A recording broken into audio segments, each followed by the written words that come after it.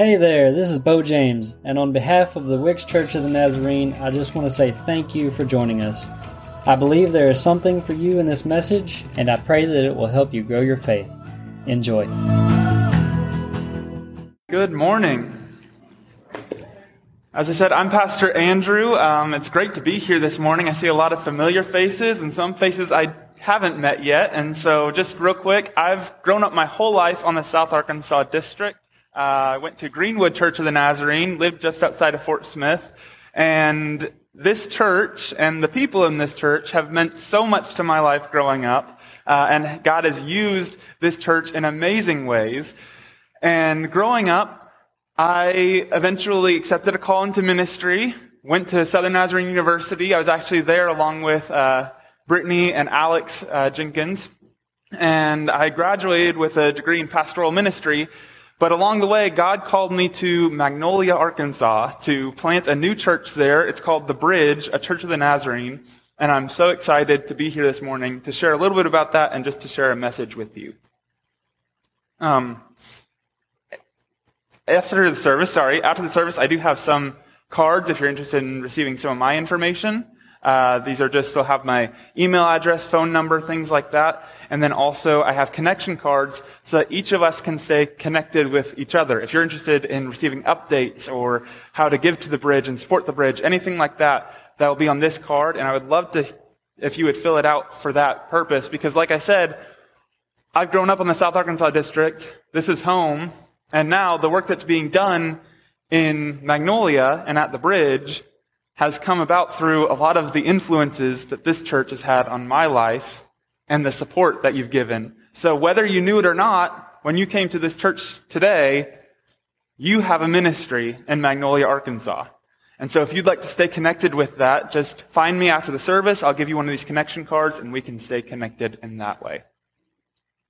Like I said, I'm excited to be here this morning. We've been doing cookouts and small groups and all kinds of things in Magnolia. We're actually getting ready to start a small group this evening. I'm very excited about that and just very excited about what God has planned there. What I'm most excited about is we just had a cookout yesterday and I'm starting to see teenagers coming to this church, to the start of this community. And it's amazing because Magnolia is a college town. And we're excited about the college students being there, but even before they've gotten there, God is already starting to reach people and speak to them in ways that they may have not felt cared for before or known that they were loved. And now through the bridge, because we believe that the church is a perfect bridge to connect neighbor and neighbor and also people to God, when you're at the church, you can make that crossing point, and that's where heaven and earth can connect. And so it's amazing to see these people. I almost brought tears to my eyes yesterday when people were saying, I love doing these neighborhood cookouts because I feel like we finally get to know our neighbors. And someone else said, well, now it's my turn. I feel like I should do something and invite neighbors to our house. And so once God shows up in the place where God says he's going to be, amazing things happen. And so wherever God may be calling you today, I can already tell you, if God is calling you there, God's going to be there. And God is here this morning because each one of you, I believe, have answered the call to come to church this morning, whether it's online virtually or it's here in the service. You are answering God's call. And so I would just like to say a word of prayer real quick, just so that we can enter into this moment and recognize that God has called, we have answered, and God is faithful to meet us where he calls. So let's pray. Father, this morning, I just thank you. I thank you for the ways that you've already been here. I thank you for the ways that you will continue to be here and continue to reach the people in this room who maybe this week was a tough one. Maybe this week wore them down and brought them to a point where they need to hear your voice. Maybe this is something that they do every week. As they log on to their computer or their phone, or they come into this church service physically. But God, maybe you're ready to do a new thing in their life today. Whatever the case may be, God, we know that you have called us here, your good people, to worship your good name. So God, today I pray that you will speak to our hearts. I pray that you will help me as I endeavor to speak your word. We thank you for your word, but above all, I pray right now for the hearers of your word. In your name I pray. Amen. So this morning, we're going to go over a kind of familiar passage. It's in the book of Matthew, and it's in chapter 5. And we're going to start with talking about salt today.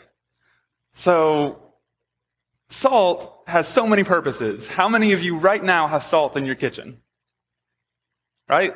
Almost all of us. For me, salt might as well be a food group. Everything that I eat, it seems like just salt makes it better, right? You can have too much of it, but for the most part, you have to have enough, right? We notice if there's not enough. But salt has so many purposes. Salt can be used for healing. Salt can be used to preserve food. Salt can be used, like I said, for healing. Have you ever had a sore throat? Gargle salt water. Makes it better. It can be used even as something to remove pests. Have you ever seen salt on a slug? Salt has so many purposes, and in the past, salt was even used as a major form of currency because it was so valuable. People would trade salt, and it was very, very valuable because of the purpose that it could use. And so here we see Jesus is talking to his disciples, and we're going to start in verse 13, and we're really just going to read through verse 13 to begin this. So just listen here at what Jesus says.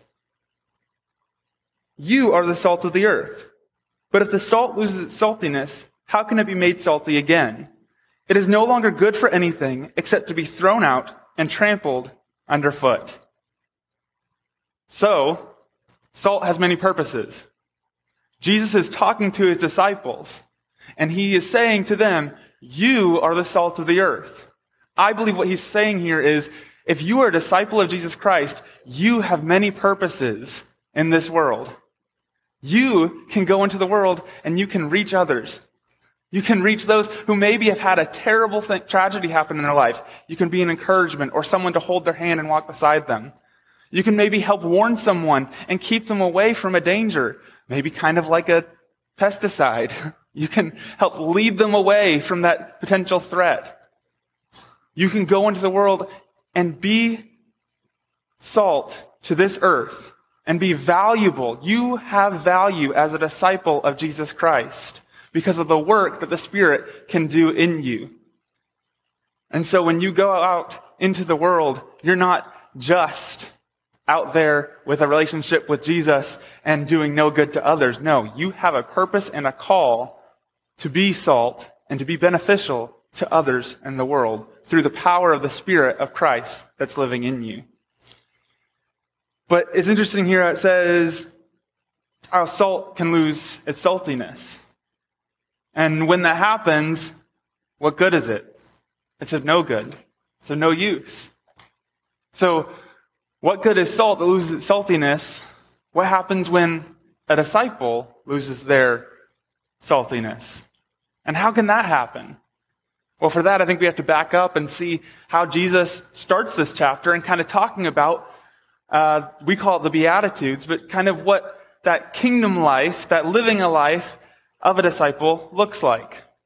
So starting in verse 3, he said, "Blessed are the poor in spirit, for theirs is the kingdom of heaven.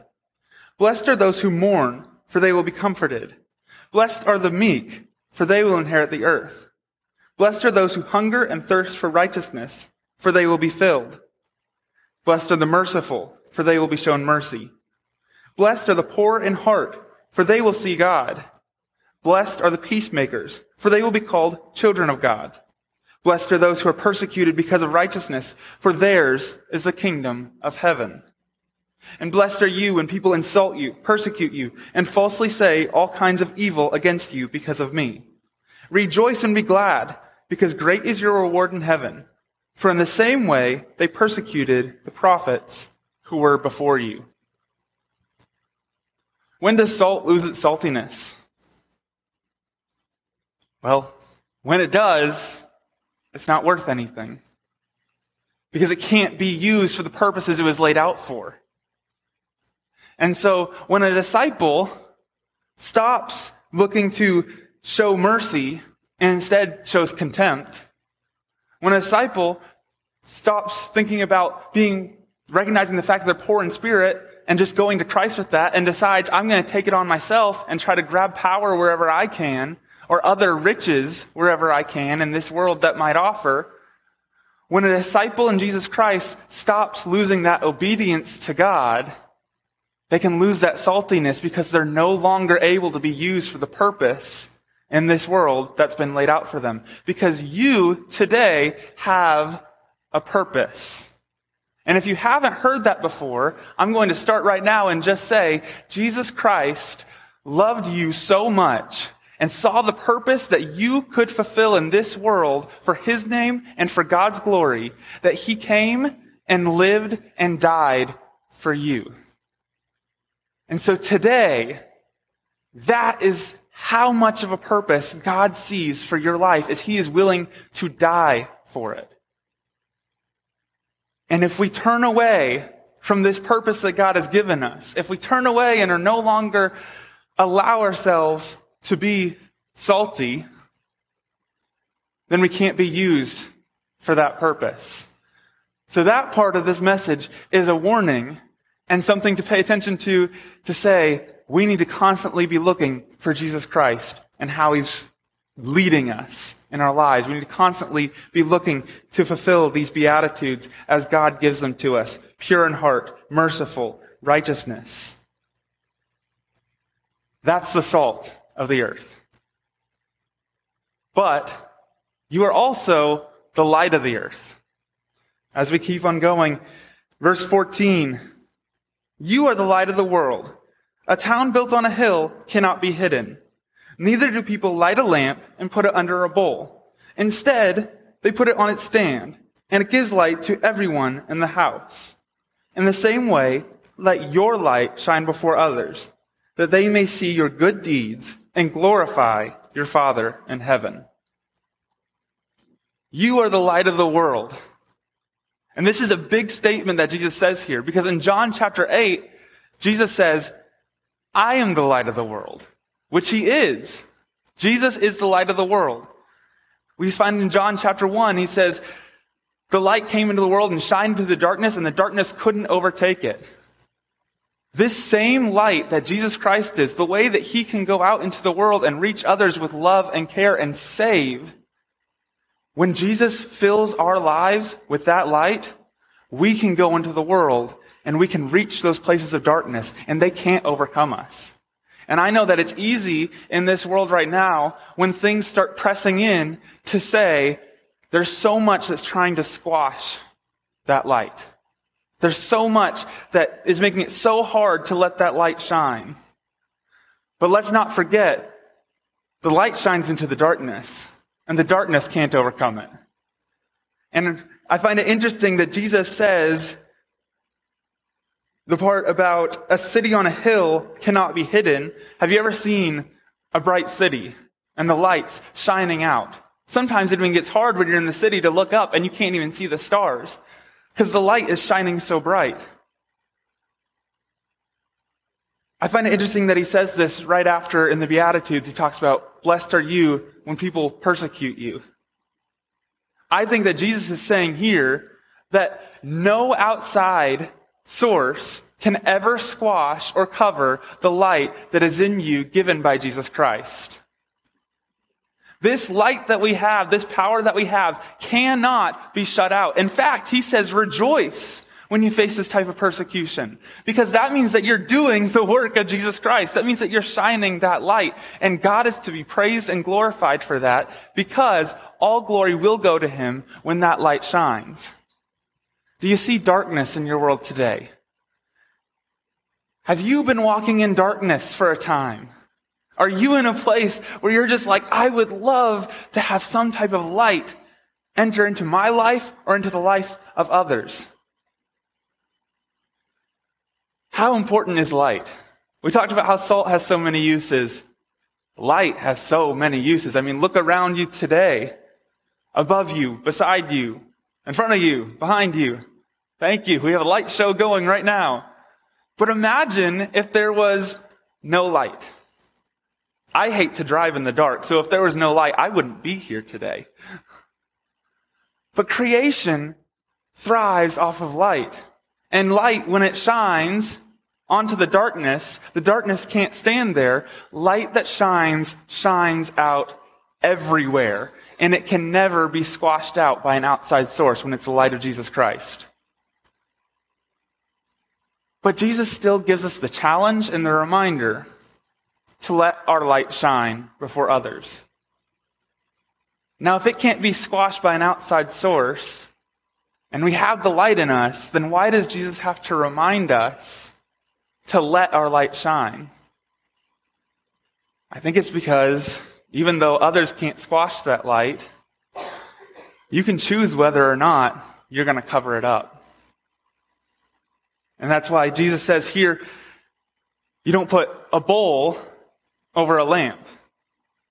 I think of this as when my nieces and nephews were growing up, and probably when I was growing up, and you can probably relate to this, when a little one decides for the first time, realizes they can reach the light switch. And they reach all the way up, and they can flip that switch on and off, right? And so you may be in a room, and you're talking to people, you're talking to friends, talking to family, and all of a sudden, everything goes dark. And you start looking around and you see the little one over there with a big smile on his face because he realized, I could do that all by myself. But it didn't make any sense to turn the light off in that moment.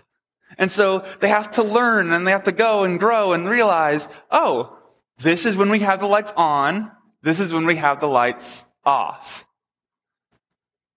For us as Christians, I feel like a lot of times we want to, or the temptation can be to turn that light off.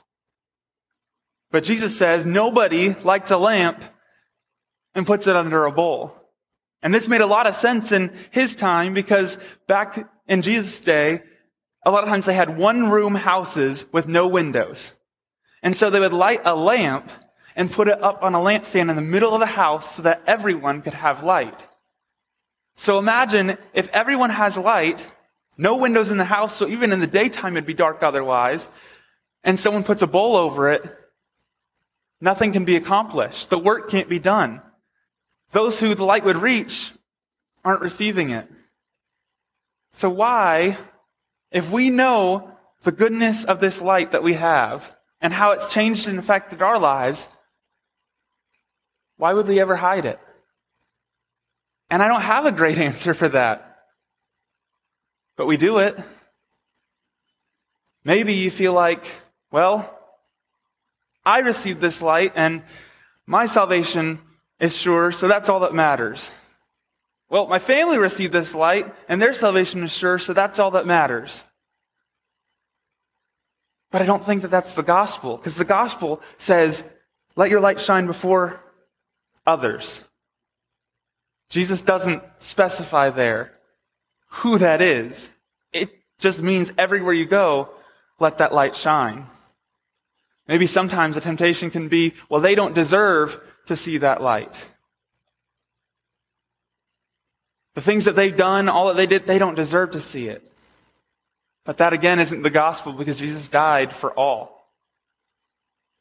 And I believe that that light shining, since we can't be squashed by persecution, that should lead us even more to shine that light into the places that are trying to hold us back. Praying for our enemies. Praying for those who persecute us. Because if you can't stop us, if we have this unstoppable light through Jesus Christ, then let's let that light shine. And let's let that light move forward. A lot of times, though, we tried to build these boxes. And that's a dangerous place to be when we start to build boxes for this light, to keep it trapped inside. If we don't go out, how will the world know? You might know what this is, and this is where things get crazy. This is a confetti cannon. I hold a lot of power right now. I don't know who has to clean up the sanctuary, but take a deep breath. It's okay. I'm not going to fire this confetti cannon.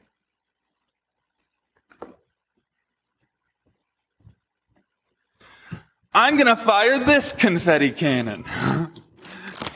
See, this right here was called a confetti popper. I saw this in Walmart and I thought, that's pretty good. And then I saw this. No, this is so much better. This is called a confetti blaster. See, I thought when I was coming to Wicks, Arkansas, I said to myself, they don't need a popper at Wicks, Arkansas. No. They need the confetti blaster because we have been given this light of Jesus Christ and we have something to celebrate. When you fire off a confetti cannon, you are celebrating something. It could be the birth of a child. It could be a surprise party. It could be all kinds of things that you fire off this confetti cannon for to let everyone know this is an exciting thing that just happened, so let's celebrate. So this morning, we have been filled with the light of Jesus Christ. Jesus lived and died and rose again, and now He leads us to save us from our sins, and we will spend eternity with the Father, and that is something to celebrate. Amen?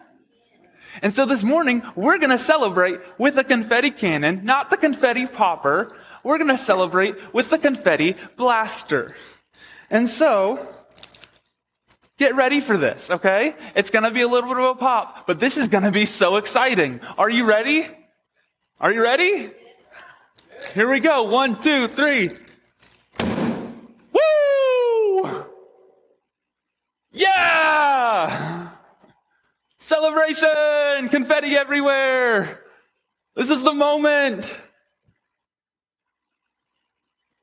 It's not quite as exciting with a box over it, is it? See, this was supposed to be a lot bigger. I mean, I got the blaster and it was exciting. I mean, imagine being inside the box when that blaster went off. I mean, that's a party, right? But here's the thing. A lot of people, this is how they see the church. A lot of people, this is how they see and hear the life with Christ. Oh man, it's the best thing you've ever seen. Oh my goodness, it'll change your life. It's something to celebrate.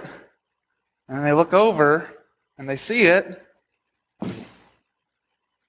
and they see a box. Because if you can't see the confetti cannon, if you don't get to see that light, if someone's shining the light can be as bright as it needs to be, but if it's in a box to where you say, but I can't show you this, then they're never going to see it. They can hear about a confetti cannon all day long, but if they look over and just see a box, that's not a celebration.